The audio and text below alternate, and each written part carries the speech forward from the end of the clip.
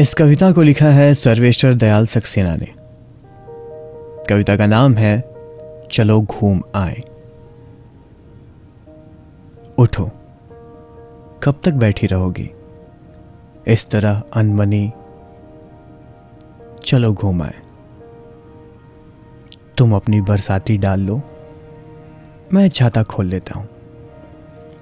बादल वो तो भीतर बरस रहे हैं, झिस्सियां पड़नी शुरू हो गई हैं। जब झमाझम बरसने लगेंगे किसी पेड़ के नीचे खड़े हो जाएंगे। पेड़ उग नहीं रहा तेजी से, हमारी तुम्हारी हथेलियों के बीच। थोड़ी देर में देखना ये एक चदनार दरख्त में बदल जाएगा। और कसकर पकड़ लो मेरा हाथ अपने हाथों से। उठो, हथेलियों को गर्म होने दो। इस हैरत से क्या देखती हो? मैं भीग रहा हूं।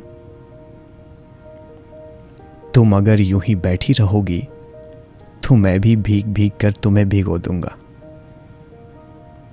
अच्छा छोड़ो, नहीं भीगते। तुम भीगने से डरती हो ना। उठो, देखो हवा कितनी शीतल है और चांदनी कितनी झीनी, तरल, पारदर्शी। रास्ता जैसे बाहर से मुड़कर हमारी धमनियों के जंगल में चला जा रहा है। उठो घूम आए। कब तक बैठी रहोगी इस तरह अनमनी? इस जंगल की एक खास बात है, यहां चांद की किरणें ऊपर से छनकर दरख्तों के नीचे नहीं आती, नीचे से छनकर ऊपर आकाश में जाती हैं। अपने पैरों के नाखून को देखो, कितने चांद जगमगा रहे हैं। पैर उठाते ही शीतल हवा लिपट जाएगी। मैं चंदन हुआ जा रहा हूं। तुम्हारी चुप्पी के पहाड़ों से खुद को रगड़कर तुम्हारी त्वचा पर फैल जाऊंगा। अच्छा जाने दो, त्वचा पर चंदन का सूख जाना तुम्हें पसंद नहीं। फिर भी उठो, उठो तो।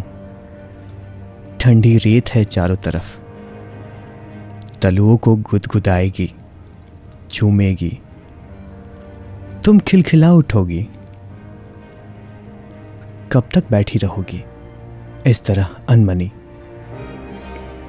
ये रेत मैंने चूर चूर होकर तुम्हारी राह में बिछाई है।